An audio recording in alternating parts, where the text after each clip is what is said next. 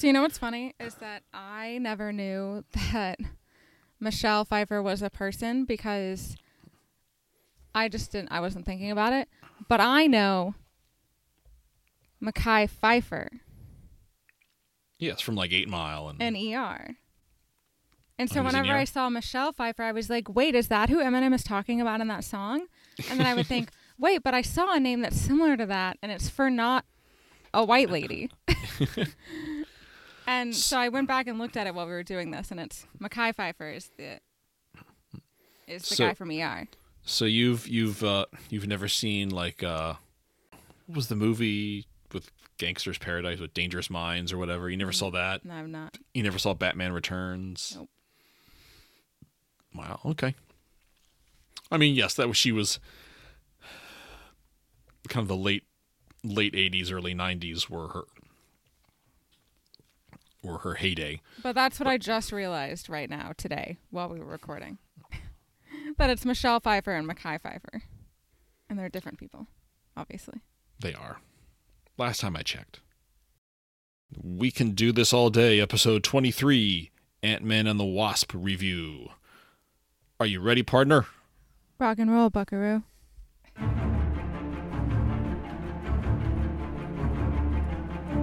Hi, this is Mark. And this is Emily. And we can do this all day. A podcast where we review all the movies in the Marvel Cinematic Universe.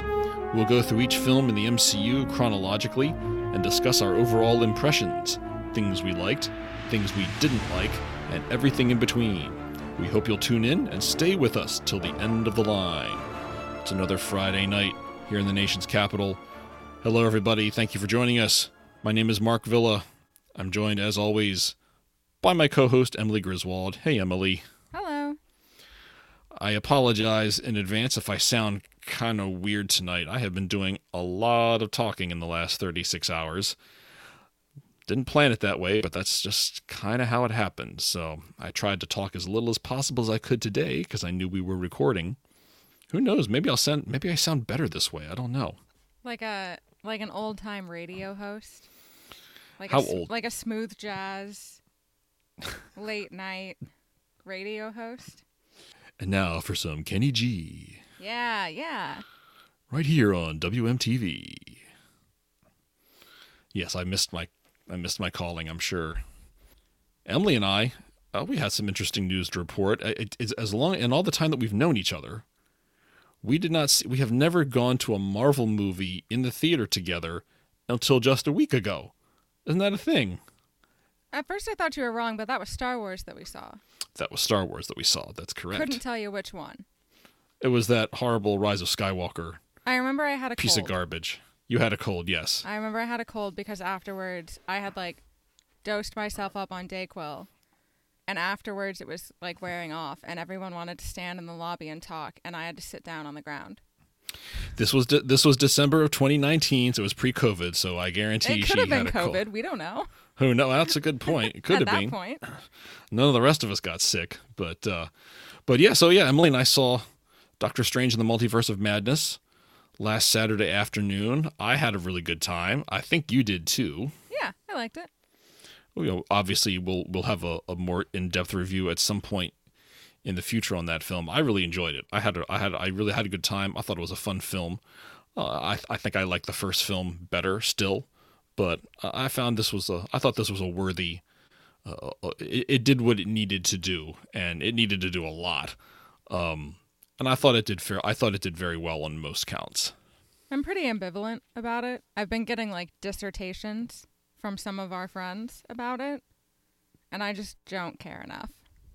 I've never cared about Doctor Strange enough, I think, is the problem. I've had a lot of people have talked to me. Well, no, not a lot of people talk, but I've listened to a lot of podcasts and stuff in the comic book world, and so there are a lot of divergent opinions, but, it's nice to hear those. But what matters to me is that I had a good time, and so that's that. But we're not here to talk about that right now. We are here to talk about Ant-Man and the Wasp. But before we do Ant-Man and the Wasp, we do have a little bit of MCU news. That kind of ties into what we're talking about tonight. The Marvels and Ant-Man and the Wasp: Quantumania are apparently swapping release dates next year. The Marvels was originally slated to be released on February 17th, 2023, and Ant-Man and the Wasp: Quantumania, July 28th, 2023. Those dates have now been switched. So Quantumania will be dropping in February of next year, and the Marvels will fly into theaters next July. Although we have really no idea why exactly that happened, though I'm pretty sure that Ant-Man was a little further along in production. So that may have had something to do with it. They'll have that film ready quicker.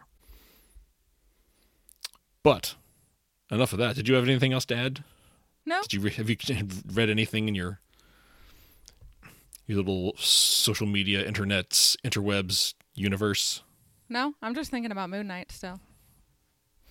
Yes, as of this recording, Moon Knight finished up last week, and wow, what a doozy! We'll get to talk about that at some point. I hope. I hope so too. You did get my message the other day about the Moon Knight rumor. I did, yeah. I would lose my mind. No, yeah, I can't. Okay, so for those of you who haven't heard, there's a rumor. This is completely unsubstantiated. There's a rumor going around that Moon Knight will appear at some point in the future in Captain America 4. And of course, I posited to Emily, can you imagine Oscar Isaac and Sebastian Stan being in the same film? When we come around, assuming this podcast survives that long, and of course, hopefully it will. We get around to reviewing that film, and that actually ends up happening, I'm going to have to cut out like a 15-minute block of that review and just turn off my mic and let you just pontificate on both of ya boys sharing the big screen at the same time. No, it'll just be 15 minutes of me being thirsty and talking about the plot. Because that's why you watch these movies, right? Yeah. The plot. For the plot, of course. Stay tuned, folks. We'll see what happens.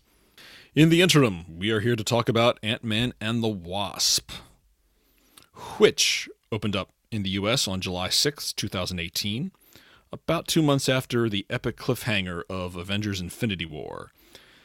It stars Paul Rudd, Evangeline Lilly, Michael Douglas, Walton Goggins, Hannah John Kamen, Randall Park, Lawrence Fishburne, Michael Pena, Tip T.I. Harris, David Dastmalchian, Bobby Cannavale, Judy Greer, Abby Ryder-Fortson, and last but certainly not least, Michelle Pfeiffer. Peyton Reed returns to the director's chair for this one after having come in at the last minute to direct the first film. The script was written by Chris McKenna, Eric Summers, and Paul Rudd, along with Andrew Barr and Gabrielle Ferrari. At the box office, the film had a budget of somewhere between $130 and $195 million. It made $622.7 million, a very respectable hit by most box office standards. It ranks number 20 of the 27 of at the time 20 or as of before Doctor Strange in the Multiverse of Madness, ranked number 20 of the 27 films. Just a bit ahead of Thor: The Dark World, and just a bit behind Shang-Chi and the Legend of the Ten Rings. We're not counting Doctor Strange in the Multiverse of Madness, which, as of this recording, had only been in theaters for about a week. I really like the first Ant-Man film, because as we discussed in our review, it's in my top 10 MCU films at number 8. I was very much looking forward to the sequel back in 2018, and for the most part, I was kind of disappointed. I still love the characters, and I love Paul Rudd, and I generally like the story that they were trying to tell, but I just thought it got so messy, especially in that last 45 minutes where you've got everybody chasing everybody, and it's hard to tell what's going on, and who's doing what, and why. I mean, I think it's not quite as bad as, like, the last hour of Thor: The Dark World, but I still think this film underdelivers. I think it contrasts considerably with the kind of laser focus we had on the heist in the first film. In trying to do so many things, I don't think this film does any of them particularly well. There's also just something about the tone of the film, between the humorous sight gags and Scott and the ex-con guys and Agent Woo and, to a degree, Sonny Birch. I think the film banks too hard on goofy goofy humor. I think I miss Edgar Wright's influence on the first film. I don't normally like quirky, but in that first film's case, I think it worked out pretty well, and I think that was kind of lacking in this one. I think my problem with these movies, like the Ant-Man movies, is the same problem I have with the Guardians movies, is that they're trying too hard to be funny. I think the humor in other movies that are maybe a little bit darker, you know, like some of the humor that's in Winter Soldier, some of the humor that's in Black Panther is better. I think it's just written better. It's woven into the script better. And in these movies, there's serious things going on. Like, there are serious topics at hand, but they're just like, well, haha, but look at this joke. And you're like, okay, what? Great. But we're trying to, like, go through something serious here. And you're like, yeah, humor's a good defense mechanism. But it just isn't done well, I don't think. And I think my other issue with movies like this and movies like Guardians, so like those two in particular, is like, you know this about me, I'm not really much of like a high fantasy person. Like, I don't do talking animals. I don't do right, like witches and wizards kind of stuff. Like, I prefer fantasy that is down to earth, like real world kind of fantasy. Mm-hmm. You know, like, we're still taking the subway to get to where we need to go kind of situations, instead of we're flying on the back of a dragon. And that's kind of how these movies feel. That it's almost too high fantasy for me. I haven't really, like, fleshed this idea out because I just thought about it. But I think that might be my problem with these movies, is that it's the fantastical elements are too much and the humor is too much. And not in a good way. I definitely agree with you on the humor, especially in Ant-Man and the Wasp. I think a lot of the humor is very forced in this one. I just thought the first film did a much better job of being funny without, you know, having to kind of feel like they were pressing the funny button all the time.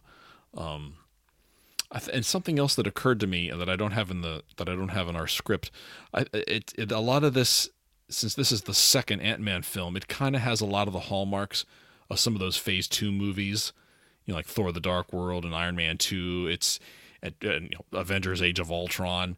It's a movie that has to happen in order to introduce. They're trying to introduce certain elements to get us to the next point. I mean, you know, obviously, you know, the quantum realm. Without this film, you know, Endgame. Without this film, they don't defeat Thanos in Endgame. Spoiler alert. So it's like, yeah, they needed to make this film to get us the quantum realm and to give us the out that they need to defeat Thanos in Endgame. So it's like they built a whole movie around getting us to that point, to some extent. But they also wanted to get, you know, we wanted to get Janet Van Dyne, and that makes sense. So, but it's still, yeah, it's just not one of my favorites. You know, we're talking about rankings. For the longest time, this was dead last on my list. I updated it recently though, because I watched it. The film's got problems, but there's still some entertainment. There's still some, you know, I got some entertainment value out of it, more than I had gotten out of it the first several times that I watched it. So I bumped it up a little bit. I've ranked it at, so it was, you know, out of 27, it was number 27. I've moved it up to number 25 out of 28, because I did add Doctor Strange in the Multiverse of Madness to my list. For the time being, it's at number 16. But this one, Ant-Man and the Wasp, is at, I put it 25, right between the two Iron Man sequels. So it's like a little above Iron Man 3 and a little below Iron Man 2. So Incredible Hulk is now the sole owner of the cellar on my list. I just realized while I was watching the movie for this episode that I never wrote down my rankings for the first time Ant-Man movie. There were two movies. I can't remember what the first one is, but there were two movies that I didn't write down for some reason. So I went back and I listened to our episode that we did with Cherokee and found out that I ranked it 15th. So that's just between Spider-Man Homecoming at 14th and Iron Man 3 at 16th. And as far as this movie, the one we're actually talking about, I ranked it 19, and so it's between Age of Ultron in front and Guardians of the Galaxy Volume 2 right behind it. And then Incredible Hulk is still at the bottom, but I also haven't ranked any of the movies that we haven't seen for the show yet. And I don't quite want to put Incredible Hulk at the very end, because I feel like there probably are some movies. I'm not going to give anything away, but there are a couple movies that I would put at the very end. So I think I know which one you're talking about. There are movies that I dislike more than Incredible Hulk, which says a lot about those movies, I think. The film opens up with a flashback to the mid-1980s, as conveyed by Hank Pym to Hope Van Dyne. It is the night that Hank and Janet Van Dyne said goodbye to Hope and left home to stop the nuclear missile headed towards the U.S., as referenced in Ant-Man. The spaces between the plating on the missile are too tight, so, with the regulator on Hank's Ant-Man suit malfunctioning, Janet, in her Wasp suit, shrinks down to a subatomic level, squeezes into the missile, and disarms it, but is now lost alone in the quantum realm, gone forever. Hank then tells Hope that Scott Lang's arrival, his venturing into the quantum realm, and his subsequent return changed the game.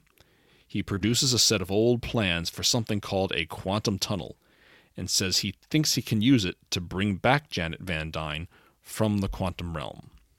Fast forward to 2 years after the events of Captain America Civil War. Scott Lang is 3 days away from the end of his house arrest in San Francisco.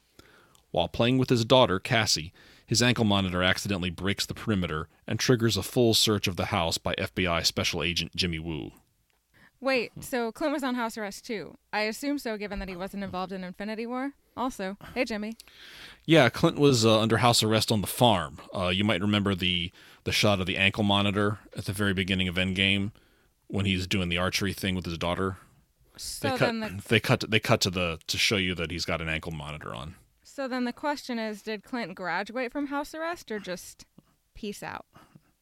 Well, there's a lot. There's still a lot about what happened during the blip that we haven't been told. It just kind of, well, we don't know about Clint since he went all Ronin on everybody. We don't know the details of, was he just outright pardoned after the snap or what? We just don't know. Wu explains that his involvement with Steve Rogers violated the Sokovia Accords.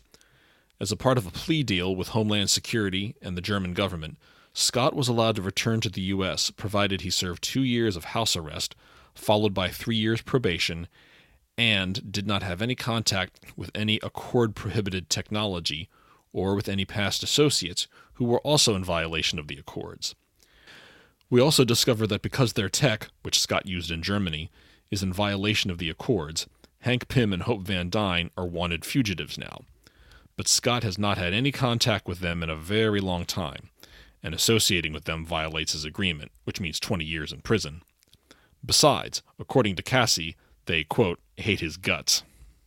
Scott attempts to pass the final days of his arrest as innocuously as possible, goofing off, attending online magic school, and running his own security systems and consulting company, XCon, from the house, along with his 3 buddies. One day, he dreams of his time in the quantum realm and believes he has a vision of Janet Van Dyne. Using a burner phone concealed within the walls of the house, Scott calls Hank and leaves a voicemail message telling him about the dream and apologizing, once again, for everything that has happened. All right, so at this point, I'm still on board. I like the flashback with Hank and Janet. I like the Agent Wu recap of Scott's situation. I like the bit with Scott crying while reading The Fault in Our Stars by John Green. So I'm still on board, 15 minutes in. I really liked the dream. I'm interested so far. While eating breakfast, Scott is seemingly bitten by a small insect and passes out.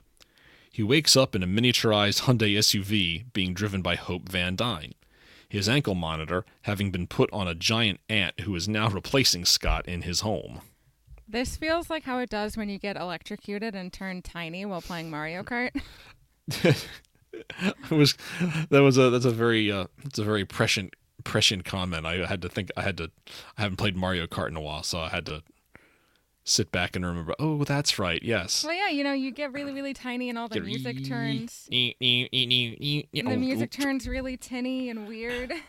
We'll see if I get called. We'll see if we get a cease and desist letter because I just hummed like a few bars of the Ant-Man theme. Little mini Tri-Tam thing. But yes, that's exactly it. Because they do that in the movie. They start playing that kind of thing when they're shrunk down. Playing a lot of Mario Kart in the writer's room, it would seem. It would appear so. She drives them to an abandoned office building, re-enlarges the car, and takes Scott into the building. It contains a lab where she and Hank, with the help of some enlarged ants, have been building a device, the quantum tunnel, to take them to the quantum realm to rescue Janet Van Dyne by way of a small pod.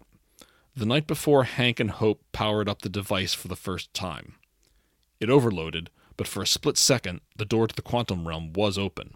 5 minutes later, Scott called about his vision of Janet. Hank and Hope believe that when Scott was in the quantum realm, he may have become entangled with Janet, and that she planted some sort of message in him, perhaps with information on her exact location, and that opening the tunnel somehow triggered it. When Scott gives them the details about the dream, about Janet playing hide-and-seek with a little girl hiding in a red wardrobe, it confirms that Janet was trying to communicate through Scott. The little girl was Hope, and she always used to hide there. The three of them leave the lab before Hank shrinks down the entire building and rolls it away with them.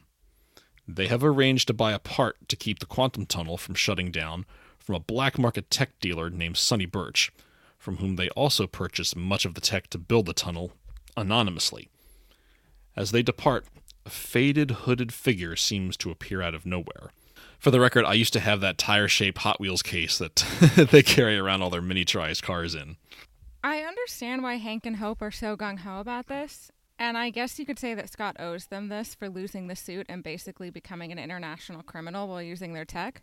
But do we even know why Scott is the only one to have come back from the quantum realm within a reasonable period of time? They also mentioned something about how the entanglement won't last, but it's apparently strong enough that Janet still has a link to Scott after 3 to 4 years. Maybe I'm misunderstanding the whole thing because, like, when we start talking about quantum physics, I sort of glaze over sometimes. But it seems like they could probably wait a few days for him to get off house arrest, at least. I thought you were like our resident quantum physics expert. I'm a resident interested in quantum physics unless it gets weird like this. Oh, okay. So there's conditions on your I have knowledge. conditions on everything, of course. Of course you do. I have no idea. I mean, I say because Marvel. That's my answer. But I just want to know what's so special about Scott that he could go and come back and doesn't need all this extra help. Because Janet sure seems to need a lot of help to get out of the quantum realm, and Scott was just like, "Here I am."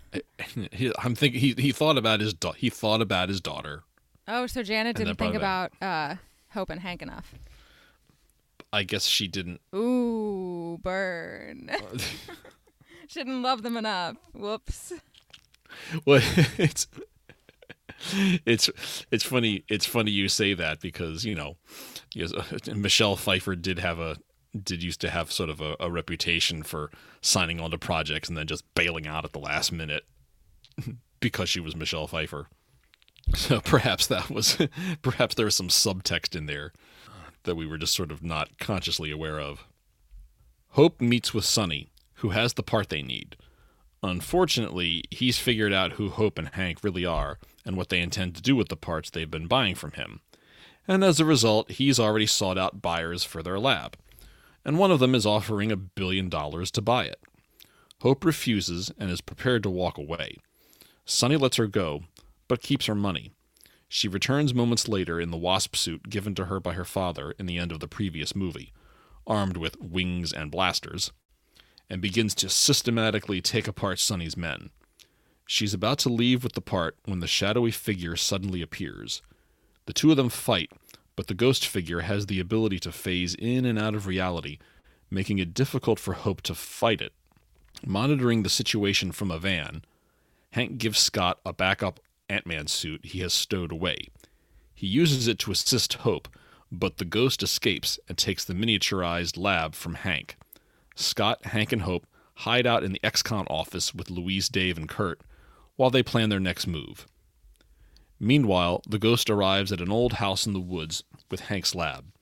As she enters the house, she removes her helmet and makes her way towards some sort of rejuvenation chamber. She appears very weak and in pain, and she continues to phase in and out of this reality. So we're a little more than a quarter of the way through the movie, and I'm still on board. The fight between Hope and Sonny's men is very well choreographed, and exactly what I'd expect of our first taste of the Wasp. And Ghost certainly presents an intriguing nemesis. But this is also where one of the film's biggest flaws starts to present itself. Too many antagonists. It's not a problem yet, but we meet what are clearly two separate villains in this film in just a matter of minutes. I'm super into Ghost, and I have a few theories, but I'm going to keep them to myself because I'm probably wrong, and I don't want to be embarrassed later. Hank and Hope deduce that the Ghost is probably quantum phasing in and out of different states of matter. The lab emits radiation, so they can construct a device to track it, but the equipment that they need to do so is in the lab. We can't skip over Scott's buddies. I forgot all about those guys. What do we want to say? What do we want to say about Scott's buddies? No, I just love we them. We haven't seen much of them. They're not in this movie a whole lot, and we haven't seen them much at this point. Other than I really do like when everyone first arrives at the ex-con, the offices, and Luis is like, Dr. Pym, once again, we're honored that you've come to us in your time of need. And then Dave and Kurt start complaining about the oatmeal packets. That part was really funny. Yeah. The Entenmann's. Yeah, I guess if you're starting a business and you don't have any clients, I guess that probably is a big deal. The snacks that you provide, I like every little penny. Later, the part when they're talking about the undercarriage, like getting the undercarriage wash. I thought that part was kind of funny, and I do like the Baba Yaga joke because I don't like the Baba Yaga joke. That just felt. It was like funny when it was sort of vaguely funny when he first mentions it, but then at the very, later on we start singing the little Baba Yaga lullaby. I'm like, oh, okay, do we have to go back to that? Yes, we do, because it's funny. We talk about forced humor, and yet you thought the Baba Yaga joke was funny. Well, I think it fits because every culture has a weird, creepy, haunting lady. Every culture has one. It felt like they went back one too many times on that one. But they only went back twice. Yeah, I said, one too many. They did it the one time, and then they had it again. They brought it up again because then he actually saw her. I think that's fine. All right. So Emily likes the Baba Yaga gag. Hank reluctantly agrees to visit Bill Foster, an old colleague from his SHIELD days with whom he had a falling out several years ago, who might be able to assist them in constructing a device to locate the lab. It is a tense meeting, with Foster recalling how egotistical and arrogant Hank was. Scott, Hope, and Hank have to leave quickly when they spot Wu and a cadre of FBI agents swarming the university campus, where Foster teaches. Before they leave, Foster tells them that they may be able to track the lab by modifying the diffractor in the regulator in one of their suits. Once they leave, Hank says that none of the new suits he's constructed recently have diffractors in them, despite the fact that he told them that he destroyed his original Ant-Man suit before he was arrested. Scott reveals that he shrank it down and mailed it to Luis, who hid it inside a trophy in Scott's house. Unfortunately, after Luis scours the house for it, it becomes apparent that Cassie has taken the trophy to school with her. For those of you who don't follow Marvel Comics, Bill Foster's Goliath is a superhero who is basically just like Giant Man. He grows really big. So he's somewhat of a legacy Marvel hero. So it was kind of cool to have him brought into the MCU, even just in term, by way of a mention. I also wanted to point out that Luis's comment about how Hank seems to have falling outs with lots of people. Looking back now, Bill Foster, Howard Stark, Darren Cross, his daughter, and now Scott to an extent. I don't know. At first, it felt kind of easy to accept some of those falling outs because Stark was a jerk and wanted to use the Pym particles for who knows what. Cross turned into a supervillain, and Hope was grieving the loss of her mom. But after hearing what Foster says in this film, and hearing Hank's reaction to him more than anything else, yeah, I can kind of see Hank being a pompous ass. I could have accepted that in the first movie. He's never been particularly enjoyable to be around in the 2 movies that we've seen him in so far. You know, he's just one of those distrustful, self-absorbed, egotistical kind of dudes. Welcome to science, I guess. I'm sure a lot of scientists watching these movies probably have something to say about that, but Scott and Hope sneak into the school to try and find the trophy, but the regulator on Scott's new suit malfunctions, and he finds himself stuck at half his normal size. He dons a sweatshirt Hope finds in a lost and found bin, and impersonates a kid in order to sneak into Cassie's classroom, which is conveniently empty, of course, and get the suit from inside the trophy in her cubby. So I kind of referenced this earlier. I think one of the problems I have with this movie is that there are way too many cheap sight gags involving ridiculous size differentials. The first film was really economical and efficient and clever in how they played those moments for laughs. There are a lot more of them in this film, and they're not always subtle about it. Like, I mean, I'm sure kids love this movie. I keep thinking about my 12-year-old nephew who really likes this movie a lot. I guess I just like the humor to be a little bit more subtle and less on the nose. I think this particular sight gag is not that great. Like, I thought it was funny at first, like the first very few seconds that it was existing, and then when he ran down the hallway, I was like, no, this is dumb.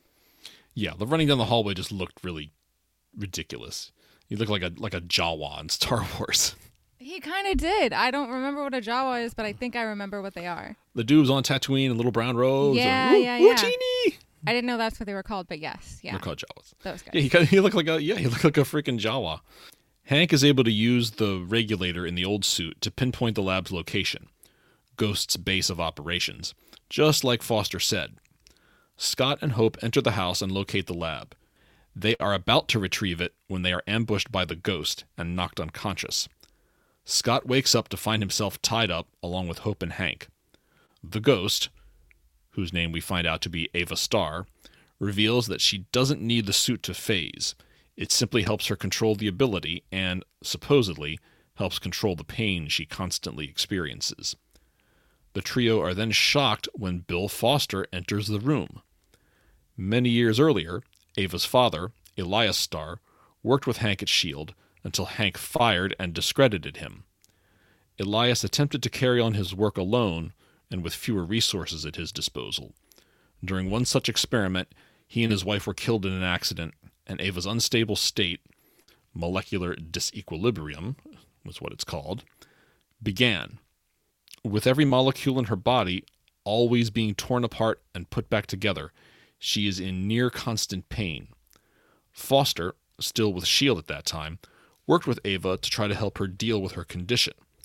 But the higher-ups at S.H.I.E.L.D. decided to weaponize her, providing her with the containment suit and training her to be a stealth operative.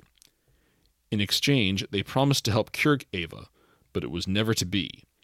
After S.H.I.E.L.D. collapsed, Foster took Ava in and built her the chamber in an attempt to slow down the decay of her molecules. Their intention is to use Scott to find Janet, bring her back, and then extract her quantum energy to save Ava. Believing this will kill Janet, Hank, Hope, and Scott trick Foster into unleashing giant ants into the room. The ants free Hank, Hope, and Scott, and they escape with the lab. I've got a lot to say about this scene. First, I'm noticing as I'm typing all of this that for such a short movie, there's a lot of exposition in this one. A lot of talking and explaining of stuff, which, violates my show don't tell rule quite a bit. Second, I'm just not digging Hannah John Kamen's performance as Ava. I get that she's mad. In fact, I sympathize with her. Hank treated her and her family quite badly. That's very obvious. No doubt about that. But to me, she just kind of comes off as being just pretty over-the-top pissed off. Not a whole lot of nuance there.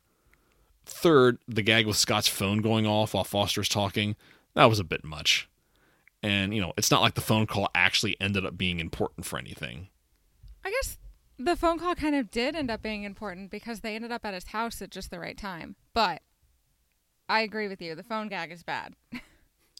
It was helpful in the sense that we needed to get Cassie to the house later in a couple more, however many more scenes, whenever it happens.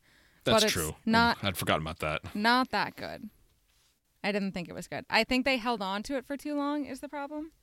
Like, it would have been funny with, like, the first ring and then maybe the second ring, and then they picked it up, but it rang, like, a gajillion times. Mm-hmm. And they held on to it. But I do think I'm on board with Ava's reason for being mad at Hank, and by extension, Hope and Scott. You know, she's over the top, yeah, but when your whole life is dedicated to righting a wrong that you experienced when you were super young and was super traumatic, over the top kind of seems just right. I do think she's being taken advantage of. You know, Foster knows she's mad and knows that she spent most of her life as a weapon because of what her dad did. Pretty much only because Hank Pym fired and discredited him, and he's using that to... Bill Foster's using that to his advantage. Sure, he might want to cure Ava of her phasing or disequilibrium, whatever, but he also probably would like to access the quantum realm for himself and gather whatever power comes with it. And I think she's so blinded by her rage that she doesn't realize that she's being used again. Or maybe she does and she just doesn't care. Well, I don't get the feeling. I mean, you're entitled to your opinion of whether or not you think Ava's reaction kind of makes sense on screen. As for Foster, I don't know. I don't sense he's trying to use her. Well, if he's using her, it's less that he wants something from her and more that he just kind of wants to. It's kind of his way of getting back at Hank. Okay, you screwed up this kid's entire life. Well, I'm gonna help. I'm gonna fix it because I'm a nicer guy than you. Yeah, Hank but didn't Bill Foster kind of screw up when he let S.H.I.E.L.D. use her as a weapon? That's true. You could make that argument. I suppose you could have said no. I imagine. It may not have helped, but he could have, on principle, I suppose he could have said no, even if it was overruled. I mean, I think Bill Foster's actually a perfectly fine person. I'm just, imagining situations in which he is not entirely being altruistic. I get it. And I do hope and I'll talk about this later. I hope we do get to see more of Ava and Bill Foster later in the MCU, because that was kind of a loose end left at the end of this film that hasn't been addressed yet. Sonny Burch and some of his goons show up at the ex-con office in an attempt to extract the location of the lab from Luis, Dave, and Kurt with truth serum. It's not truth serum. Just had to throw that in. After another epic story from Luis, he lets slip that Scott and the lab are in Muir Woods. Suddenly, Ava appears and stalks off after the lab. Sonny phones his contact at the FBI to tip them off in exchange for access to the lab. So now, Ava, Sonny, and the FBI are all after our heroes. That's a lot. Plus, Luis leaking that if the sale they've been preparing for doesn't go through, this contract they're looking for, ex-con will go out of business. I thought that was kind of funny. That's sort of bringing that up in the middle of this. They're being interrogated, and they stop for a moment to address their business affairs and the state of the company. I thought that was funny. But as I mentioned earlier, I thought the Baba Yaga thing was not all that funny. Who even is this Sonny guy? We don't even really explain what he's doing here beyond the fact that he and Hope are doing business, shady backdoor business deals. He's not in any other movie. He's not really properly introduced to us. He's a baddie and he's with the FBI. The only thing we really know about him is that he enjoys reminding people that he's a baddie just in case you forgot. And to be honest, I think he's pretty easy to forget about. I do really enjoy the bit at the end of all of this when Ava appears in the room and everyone's like, ah, ah, ah, ah, ah. Even Sonny and his goons are terrified. I think that's pretty funny. Well, he has a contact at the FBI. He's not a member of the FBI. I mean, who knows? Maybe he was at some point. He's an arms dealer. He's like a weapons dealer. He's kind of like a stupid version of Ulysses Claw. I just feel like he wasn't established well enough.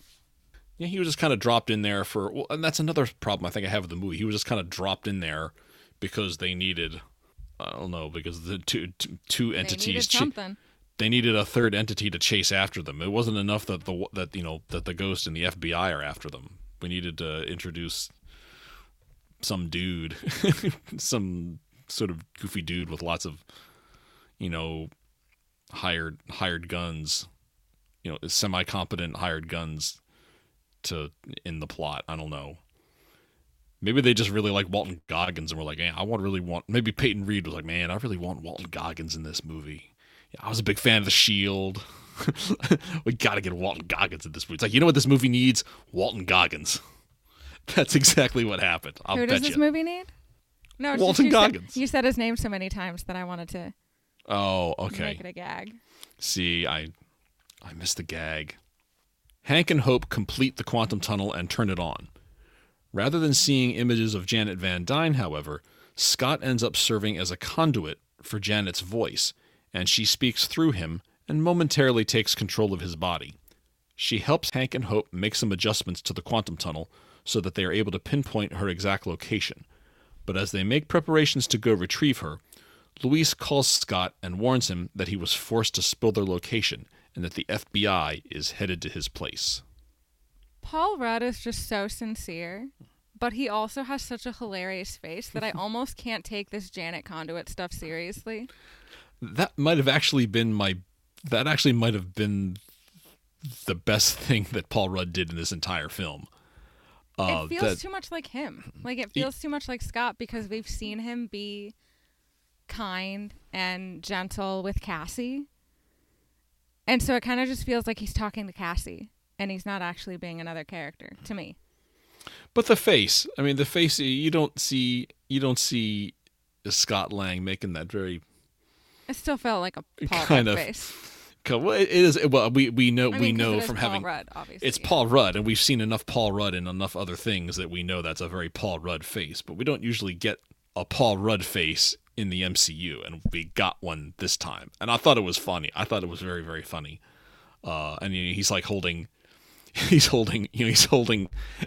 hand, and then when Janet finally vacates his body, he's still holding Hank's hand, and Hank is kind of not so happy about that once he realizes that Janet is no longer there.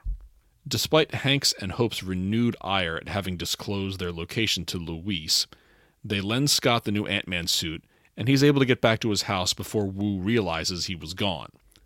But Hank and Hope are not so lucky, as Sonny's FBI contact apprehends them the instant they shrink the lab. Before they are let off, however, Ava arrives and takes the lab. Fortunately, Scott is able to break Hank and Hope out fairly quickly, and the ants help them locate the lab. Unfortunately, they know Ava and Foster are inside attempting to get Janet. Equally unfortunate, Sonny's goons observed their escape and have tailed them. So at this point, it was only at that point, on like my fifth time watching this movie, that I was finally able to keep track of what was going on in this particular scene and who was chasing who for what reasons.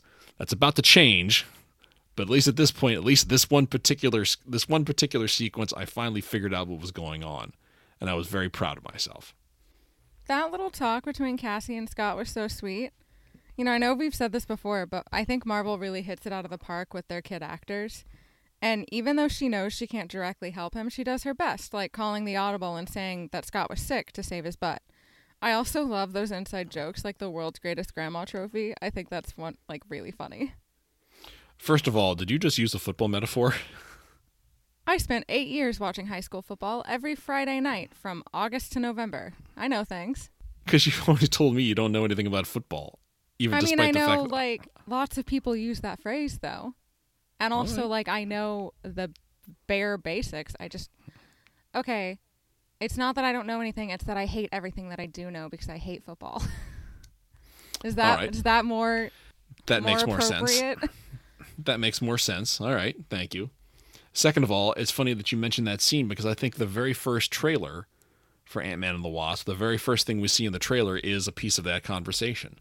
So I guess it's yeah, you're absolutely right. Marvel knows what it's doing, and they know which buttons to press and how to press them, and they know that Cassie and Scott and Cassie interactions elicit certain responses that are positive from the audience. So all those kids are just so good. They do pick the child actors very well. The ants infiltrate the lab and begin sabotaging the equipment, thus drawing Ava out into the open.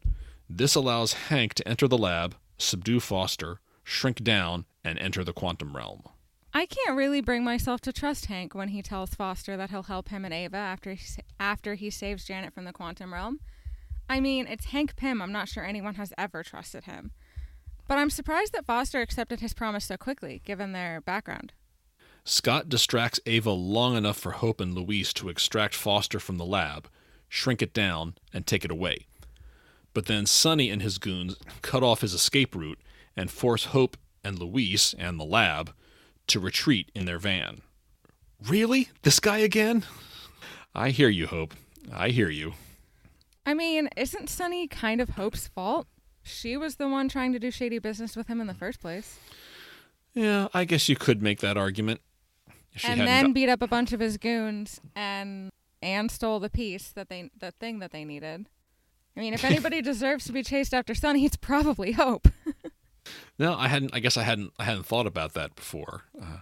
Given my feelings about Evangeline Lilly, which I'll very, very briefly touch on later on, you figure I'd be the first one to throw her under. You figured that I would be the first one to throw her under the bus. But it does make some sense. But then if she doesn't talk to Sonny, we have no movie. Because Marvel, like I've always said, when all else fails, when you ask why something happens in the MCU, because Marvel.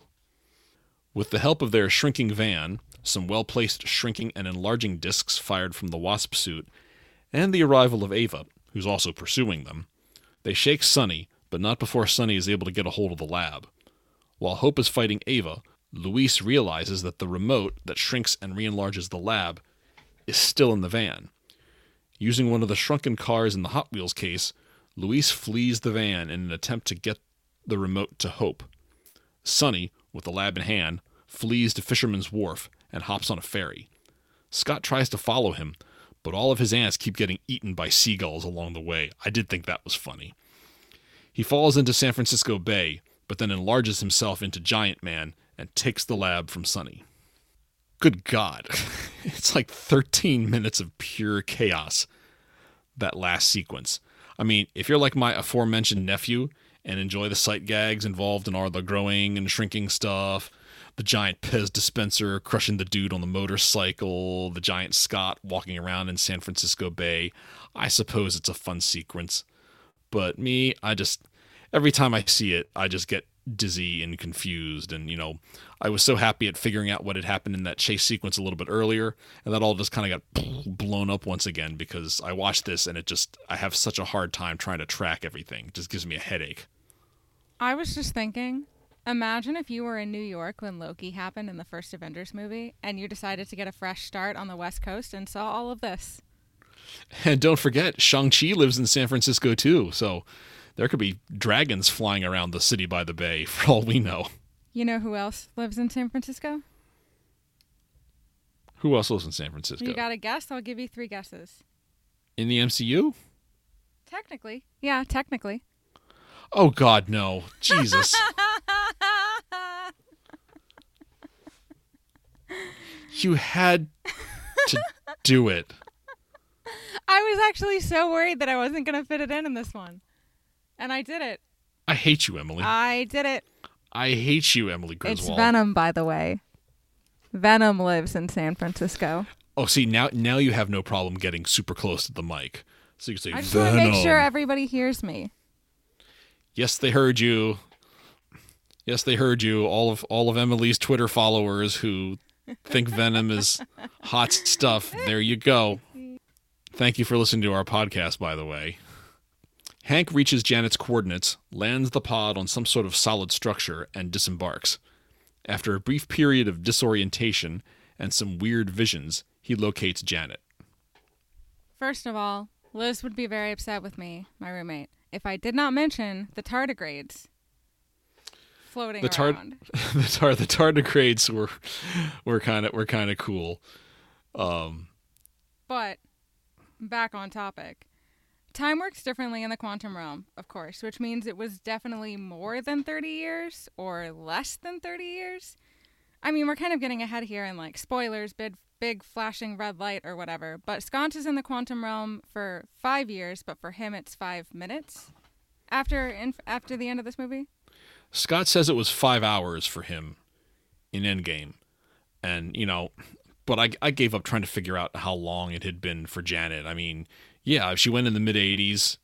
She went in, all I know is that, she went in looking like mid-'80s Michelle Pfeiffer and came out looking like 2018 Michelle Pfeiffer. So, so who the hell knows? I just think it's a missed opportunity or a plot hole or whatever, which of course there's going to be because there's so many movies. But that for him, it's like, oh, it's 5 hours, but it's been 5 years. And with her, it seems to have been exactly 30 years on both ends. Maybe she wandered into one of those time vortexes she ends up telling Scott to stay away from. Maybe. We never got the full story of what she was doing down there the whole time. I sense a Disney Plus movie in there somewhere, or Disney Plus series somewhere in there, although I can't see Michelle Pfeiffer doing TV. Having remained big for so long, Scott goes into a state of hypoxia, with his brain not getting enough oxygen. After putting the lab on dry land, he collapses back into the harbor. Hope flies into the water and tries to save him. Ava appears out of nowhere, takes the remote from Luis, and re-enlarges the lab right there at the waterfront. Hank and Janet begin to re-enlarge now that the lab is back to full size, but unaware that Ava is on the other end. Hope messes with the unconscious Scott's suit and shrinks him down to tiny size before bringing him up onto the land, where he regains consciousness. Sonny and his goons try to kill Luis, but are incapacitated by Dave and Kurt, who are now armed with tasers. Right. Okay. Sure. Also, as a person who engages with urban planning and policy on a regular basis, I have some concerns about re-enlarging the lab all willy-nilly in random places. You're gonna break something. Many multiple expensive somethings. As a person who's been to Fisherman's Wharf before, I can say, yeah, dropping an office building in the middle of the street there is not good. The street's not built for that. They didn't zone the street for a giant office building. And who knows how much ground? I mean, I don't know if any of that is like any of that land is like over the bay. Is like actually over the water. That could that's all of a sudden however many tons just suddenly put on there. It's a wonder the whole pier didn't fall into the bay. Well, any structural engineers out there can leave us a comment if you have anything to say about this. Foster enters the lab and tries to talk Ava out of her plan, but she rebuffs him and hurls him aside before entering her chamber to start siphoning quantum energy away from the returning Janet. Just then, Hope and Scott enter the lab and begin disconnecting equipment. Ava emerges from her chamber and fights them. She is knocked unconscious when the pod arrives back at the lab at full size and hits her unexpectedly. Hope and Janet are reunited, and Janet voluntarily gives Ava some of her quantum energy to stabilize her. Foster pledges to stick with Ava and continue helping her, even as they go into hiding. Scott tricks Wu into chasing his empty giant suit, while he sneaks out of it in his boxers and returns to the house before Wu can find him not there. With no evidence that Scott violated his house arrest, Wu reluctantly releases him. Scott immediately goes to visit Cassie and her mom. After news coverage of them taking down Sonny's group goes viral, ex-con gets that lucrative contract they were pursuing. Hank and Janet shrink their house and relocate it to some tropical beach somewhere. Scott, Hope, and Cassie enjoy a drive-in movie in a shrunken car parked in front of a laptop on the lawn. How does one of the shortest Marvel movies ever made end up with such lengthy plot synopses from me? The entire last 45 minutes of the film is just so much.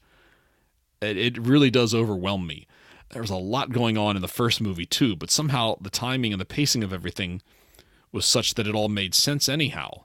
But this film almost feels like a lighter version of Age of Ultron. Just set piece after set piece, and with very little explanation, or at least explanation we can understand. I wonder if any of that had to do with the possibility that maybe those scenes in the first film had already been broken down by Edgar Wright before he left the production, and that Peyton Reed and his editors couldn't quite do it on their own this time around. Mind you, that is entirely speculative on my part, but I just can't help but wonder. Hank and Janet's house is totally going to fall into the ocean in a few years. That's all I've got to say. Yeah, we don't know if the office building is going to sink Fisherman's Wharf, but yes. That house is going in the ocean like that house in North Carolina did. Yeah. What house in North Carolina? Oh, there's a house on the Outer Banks in North Carolina that fell into the ocean the other day. 2 houses, actually.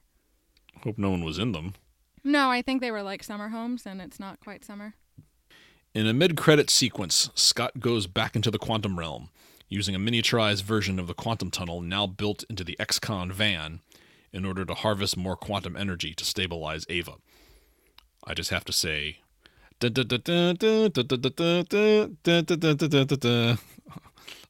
glad we got to hear that at least once. But before he can be re-enlarged, he loses contact with Hank, Hope, and Janet. The camera cuts back to the van, where it appears that Hank, Hope, and Janet have all been turned to dust.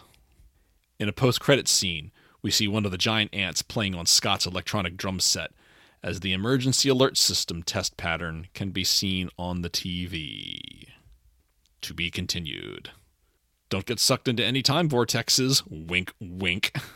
By the way, I really do like the miniature modeling work in the credits. I thought that was very clever. At least Hank kind of sort of kept his promise to Foster and Ava. I mean, Scott is doing the legwork, but Hank is providing the resources. Decent enough turnaround. Just as you decide to do the right thing, an intergalactic tyrant comes along. You get snapped. And wipes out half the universe. Damn it. So that's our plot synopsis. This is the part of the podcast where we talk about characters and actors, starting off with Paul Rudd as Scott Lang / Ant-Man. Paul Rudd certainly doesn't do a bad job in this film, but he doesn't really do a stellar job either. In the first film, I feel like we got a good sense of him and the conflict between wanting to stay on the straight and narrow for the sake of Cassie, yet not knowing how to do anything but burgle, and being frustrated at being kept out of work because of his prison time. Those character beats were interesting, and they gave Rudd some depth amidst the comedy. This time around, it just kind of feels like all Scott's doing is reacting to stuff and apologizing to Hank and Hope endlessly for going to Germany. But I do agree with you about his performance as the Janet possessed Scott. That was amusing. I think his best outing, like Paul Rudd's best outing as Scott Lang / Ant-Man, is Endgame. I agree. I think it's like the first Ant-Man movie, or the Endgame, then the first Ant-Man movie, and then this one. Because I think they were trying too hard to be funny. And I think in the first movie, it actually wasn't that bad. I think it was reasonable. Mm-hmm. And in this one, I think they were just trying too hard. I mean, I think his performance in the first Ant-Man was overall the best because he was, it was his film and he was in it a lot, and I thought the humor was appropriate. But having said that, I mean, when we get to our Endgame review, I will have a lot to say about the scene where Scott reunites with Cassie, because I think, frankly, it's one of the best scenes in the entire film. I do wish we could see him in more, not serious roles, but less jokey haha stuff. I'm not sure how to explain that I don't mean serious when I say less jokey haha stuff. No, I get it. Yeah. We know he's got the range. I know I'm getting ahead of myself. He definitely does, yeah. I know we're getting ahead of myself, but I can't. Anytime I have the opportunity to talk about it, the reunion scene with Cassie in Endgame, if I'm not mistaken, a lot of that was ad-libbed by him. The whole, you're so big, that was ad-libbed. That was not in the script. He just threw that in there, and the Russo brothers were like, "Okay, this is brilliant. We got to keep that," because it was just you think you've just sort of like you pop out of the quantum realm after what only seems like 5 hours to you, and suddenly the whole world has gone to hell, and you think your entire family's dead, and to find that someone made it, although she's 5 years older now, and it's a small scene, but it's just just the reaction, his reaction, and just look on his face and the way he just kind of, whoa, you're so big, and he's just so relieved that Cassie's alive, and he's just I just thought that was a short beat, but it was done so well by him. And comic actors will always be able to do drama easier than dramatic actors can do comedy. If you can do comedy, you can do anything. Well, and I think in this movie, what you said about him being reactive, I think is right. But in the same sense that, like, doesn't come off as smart as he did in the first one. Like, he's a well-educated person. And in the first movie, you could see that because he knew, like, he wasn't just some dum-dum. But in this movie, it kind of feels like he's just some dum-dum. Yeah, he does seem like a dummy, kind of a dum-dum in this movie. Just kind of, oh, geez, well, I'm sorry I went to Germany, but I had to.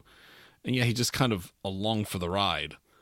And that's another thing I really disliked about the film. It's, yes, it is, granted it is Ant-Man and the Wasp. You are sharing this film with someone else, but it's like your part should still be fairly significant. And it's not that it wasn't significant. It's just that he was less proactive in this one, like I said before. And that just felt wrong somehow.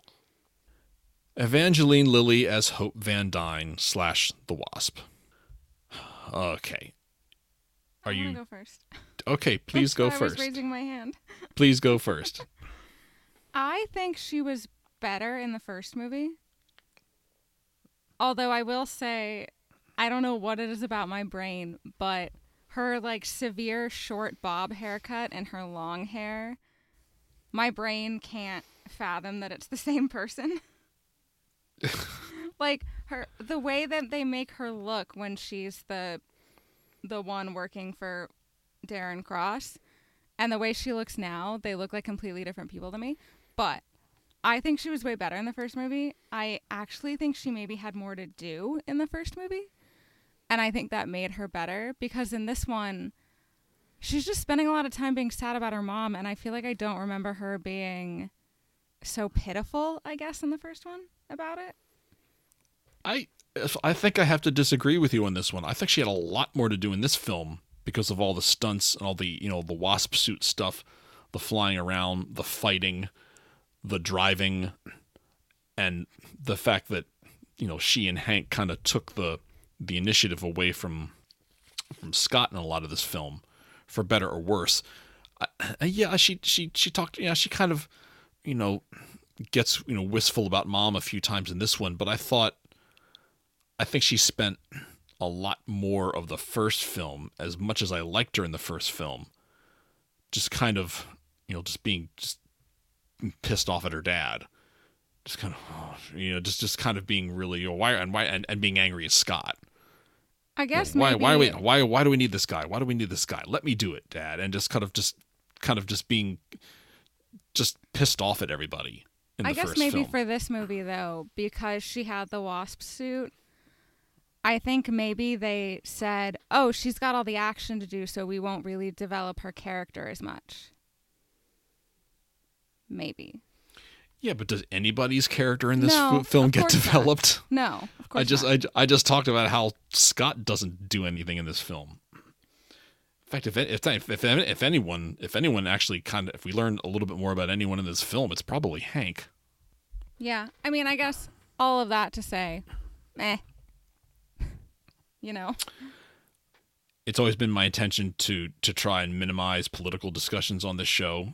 That said, full disclosure, I had to try very hard not to let Evangeline Lilly's more recently publicized views on vaccines blunt my objectivity. That said, just like with Paul Rudd, I thought we got a pretty solid outing from her as Hope in this movie. Not bad, but not spectacular. I mean, I think she nails the action stuff really well, as I would expect. Her emotional reactions with, the Janet possessed Scott and Janet herself, were well delivered. It's like, it's kind of, she did good, I just kind of, for the most part, kind of middle of the road about the whole thing. Moving on to Michael Douglas as Hank Pym. Michael Douglas remains my favorite veteran actor in the MCU. I love his Hank Pym. you can tell that Hank is really driven to find Janet, and that drive is only amped up by his status as a fugitive and his anger at Scott for what he's done. As a result, I think that's what allows us to see a lot more of that arrogance and that unpleasantness that Foster talks about. Because I saw some of it in the first film, but apparently not as much as you did. But you feel it really you felt that pretty palpably in the first film. I felt it a lot in this film. I just think he's a big baby, like the character. Like, I've been thinking about, I guess maybe typecasting, I guess is what you could put it. And there's always that role of, like, the grumpy old man, like the Scrooge kind of guy. And I feel like they've just decided he's the Scrooge. And there's not really anywhere else to go with that, except for, like, a slight redemption arc and not being as much of a brat. But there's no other type of growth that can happen with that. And, I mean, out of veteran actors, if we're talking about veteran actors, I really liked Obadiah Stane. Oh, Jeff Bridges. Yeah. Yeah, he was still very good. Favorite. He's your favorite? I think yeah, so. You talk about him a lot. You've brought him up a number of times since we reviewed Iron Man. Walton Goggins as Sonny Birch. Who is it? I've seen Walton Goggins in a few things. Most notably the FX series, The Shield, from back in the aughts. He was really good in that. Cop drama. If you've never seen it, kind of an edgy, morally questionable cop drama. I highly recommend it. This character just comes off as kind of a sleazy, dangerous, and yet somehow hard to take seriously kind of person. I don't know if it's Goggins' portrayal or the way the character was written or directed, but it's like every time he's on screen, I'm not sure if I'm supposed to fear him or laugh at him. Yeah, I think, again, the character, maybe not so much. I don't think it's the actor's fault, but just trying so hard to remind everybody that, like, I'm the baddie, like, I'm the one you should pay attention to. And it's like, we're so busy with every other piece of matter on Earth right now. Like, we don't have to, like, I kind of agree with Hope of, like, a little bit of, like, oh, this guy again, because they're so busy with everything else. But you did bring him in, so you have to use him. And I think, unfortunately, that means that he gets the short end of the stick of having to remind everybody that he's there and he can cause problems too. I just thought he was unnecessary. You had enough with them being chased by Ava and the FBI. Why did you need this idiot? But since he's there, you have to do something with him, and I don't think the something that they did was very good. I'm saying they shouldn't have brought him in at all. Well, yeah. Hannah John Kamen is Ava Starr / The Ghost. I liked her. I'm into it. She kind of reminds me of Taskmaster. In appearance, yes. In appearance, yeah. And I think similarly in, like, the being taken advantage of part. Like, we don't really know what the girl who was Taskmaster, I can't remember her name now, but we don't really know who she would have turned into if she hadn't been programmed into this killing machine, who probably is in a lot of pain too. Like, you don't really ever recover from being exploded. Just like Ava probably never really recovered from, I mean, she clearly hasn't recovered from being phased into the quantum realm every second. We don't get a whole lot about Taskmaster and Dreykov's daughter. I forgot her name too. So I will give Ava Starr the edge in this case, because at least we find out a good amount about her, and it becomes pretty clear how much pain she's in and how much damage is being caused to her, because she is, she's telling us about it all the time. I try to take into account your comments earlier about Ava being, so traumatized, because that's all obviously completely true. Hannah John Kamen, she does the righteous outrage thing really well. I don't know. I guess I just wish we'd gotten, they were able to do that. We were able to get some nuance with Killmonger and with with Adrian Toomes, the Vulture. I kind of thought it would have been nice to have. I thought it would have been nice to have that with Ava. There's still a chance to do that. I hope we see her again somewhere in the MCU, because they kind of left her future very big question mark. Now on to Randall Park as Agent Jimmy Woo. I like the Agent Woo that we saw in WandaVision. I liked him a hell of a lot more than I like this guy. Granted, he was set up to be a more sympathetic character in WandaVision because he's trying to help the hero instead of stop the hero in that case. But I don't know. In this movie, he just comes off like this incompetent, Javert like obsessive lawman. I just thought he was kind of a dick. I do like all of the parts where he was like really, really trying to explain what he was doing, like to Cassie, when he was like sort of over explaining, like, I'm going to make sure you know every single law, and you're going to know all of the like clause 2B-3A of this thing. Like, clearly that's a person who does not talk to children very much and thinks like, oh, I'll just talk to them like an adult and they're going to understand. Yeah, right. I kind of thought that was a little funny. I mean, yeah, I'm sure they were trying to play it for laughs. I just didn't, I guess, okay, I see what they're trying to do. I guess it didn't resonate with me as well. And just the whole, he's kind of got, are you trying to be funny or are you trying to be serious? Like, he just kind of has this, you tricked me this time, Scott Lang, but I'm going to get you one of these days. And it's like, I can't take that seriously. It just kind of just grated on me somehow. I really liked him a lot more in WandaVision. Lawrence Fishburne as Bill Foster. I suppose it was only a matter of time before Lawrence Fishburne showed up in the MCU. I mean, he plays a pretty stock character that doesn't have a ton to do, but I mean, it's Lawrence Fishburne. Granted, you're not going to get Ike Turner in every film that he does, but he can just always be relied upon to deliver a solid performance every single time. And like Ava, I really do hope we see him again in the MCU sometime. I like Lawrence Fishburne, but I don't really have anything to say about Bill Foster.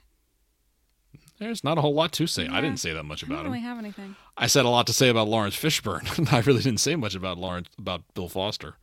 Michael Pena as Luis, Tip T.I. Harris as Dave, and David Dastmalchian as Kurt. The three guys didn't have as much to do this time around, but it was still good to see them again. Yeah, I mean, like I said, I'd kind of forgotten about them. But I think they're so funny. I think the three of them play off each other so well. Like, you can tell that they probably just sit in a room before they start filming and just, like, ping pong talk off stuff. Like, just a round table of silly back and forth. It's like these are the if they were doing method acting, I mean, that would be really, really fun to be, on the set if they stayed in character for a while. But like, when you just like, you hit a good flow with a person while you're talking and everything makes sense and there's no confusion, there's no hang-ups. That's what I feel like happens whenever the three of them are together. Yeah. And I guess, I think one of the flaws of the movie is we don't see more of them. Right. Yeah. I would agree. They were kind of, they especially towards the end of the first movie, they were kind of a big, even the beginning, there's just their presence, just setting up this cast of characters that is hanging out with Scott was just very, it was funny in a not forced way, and there was some genuine humor, and it just worked. And, we didn't get enough of that this time around. And the bit with the plopping the Entenmann's down on the table. I can't get past the whole oatmeal packets discussion. Bobby Cannavale as Jim Paxton. So I only know Bobby Cannavale from the recent-ish reboot of Annie, where he played Hannigan's brother, I think. And so he's this horrible, sleazy character. And so the fact that he's, like, so kind, almost overly kind in a way in this movie, makes watching any scene he's in almost unbearable. Like, I want him to be evil and terrible. That's who he's supposed to be. He did make a weird turn in this movie, didn't he? It's like he's like all of a sudden super nice now. And it was kind of weird. It's weird, like, whenever they would hug, like, when the three of them, or, like, Cassie, Maggie, and Scott hugged, and he came in and hugged, and it was just like, ugh. Yeah, because it's like, dude, you used to hate this guy just, 2 years earlier. You're not here. I mean, yeah, he did save your stepdaughter's life, and I can certainly see him sort of gaining more respect for Scott at this point, but it's like he's like full on cheerleader, and it just felt really weird. Judy Greer as Maggie. She had like 3 lines in the whole movie? Yeah, what was the terrible joke that she made where she was like, what does FBI stand for?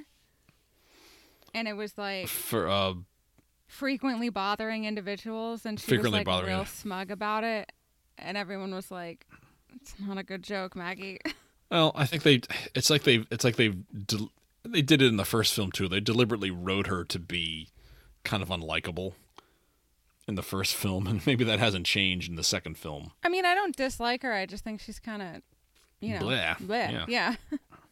Abby Ryder Fortson as Cassie Lang. I'll let you start on that one.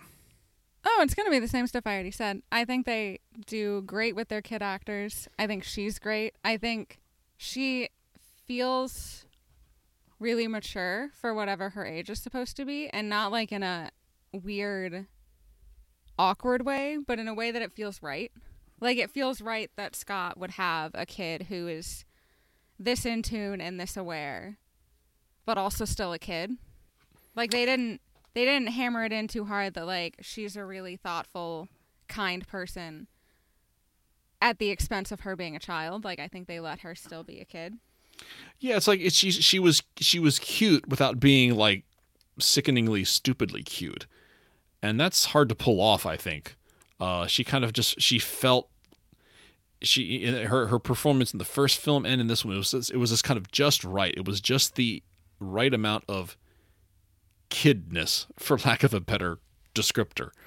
It just, you kind of get her, so you know who she is right away. You get her, you like her. That's fantastic. What more can you ask for? It's kind of a shame we're not going to see her anymore, but Michelle Pfeiffer as Janet Van Dyne.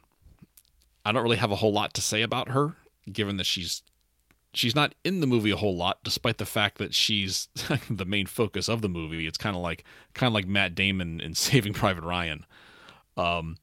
It's Michelle Pfeiffer. I thought it was great that they got another fantastic veteran actor to play the spouse of another great veteran actor. Maybe we'll see. I don't know. I don't remember if she's in Quantumania. I hope she is, and I hope we get to see some. It just would be interesting to see the family dynamic with Hope and both of her parents around. So this is the time we usually talk about music. The score was once again composed by Christoph Beck, who has become kind of quietly a staple in the Marvel Cinematic Universe. He's done two feature films, and I know he scored like back on the Agent Carter series back on ABC, and I believe he scored the Hawkeye series, and that was a really good score. So he's quietly become a staple in the Marvel Cinematic Universe. I like the score of this film. I think I like the first one a little bit better just because you hear the theme more. But I do like the fact that he kind of did some interesting things with the Ant-Man theme in this one, because he's kind of spun it off.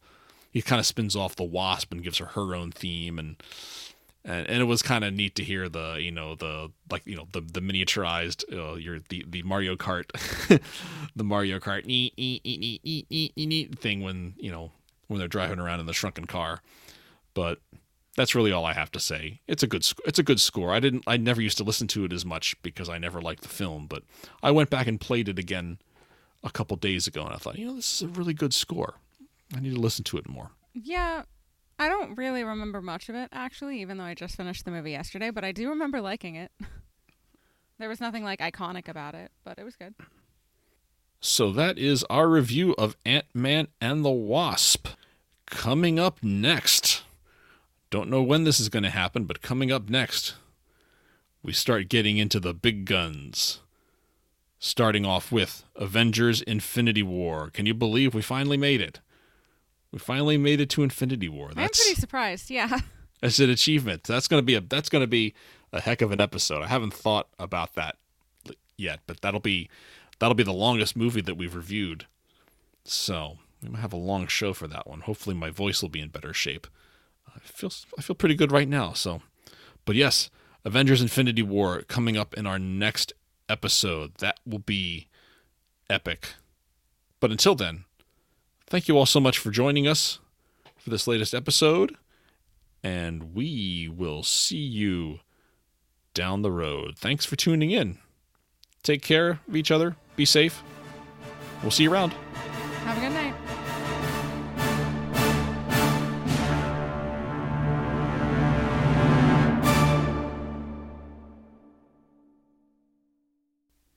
Venom needs to go in the show. Venom cannot be a cold open. It needs to be in. Yes, I know. I'll keep it in.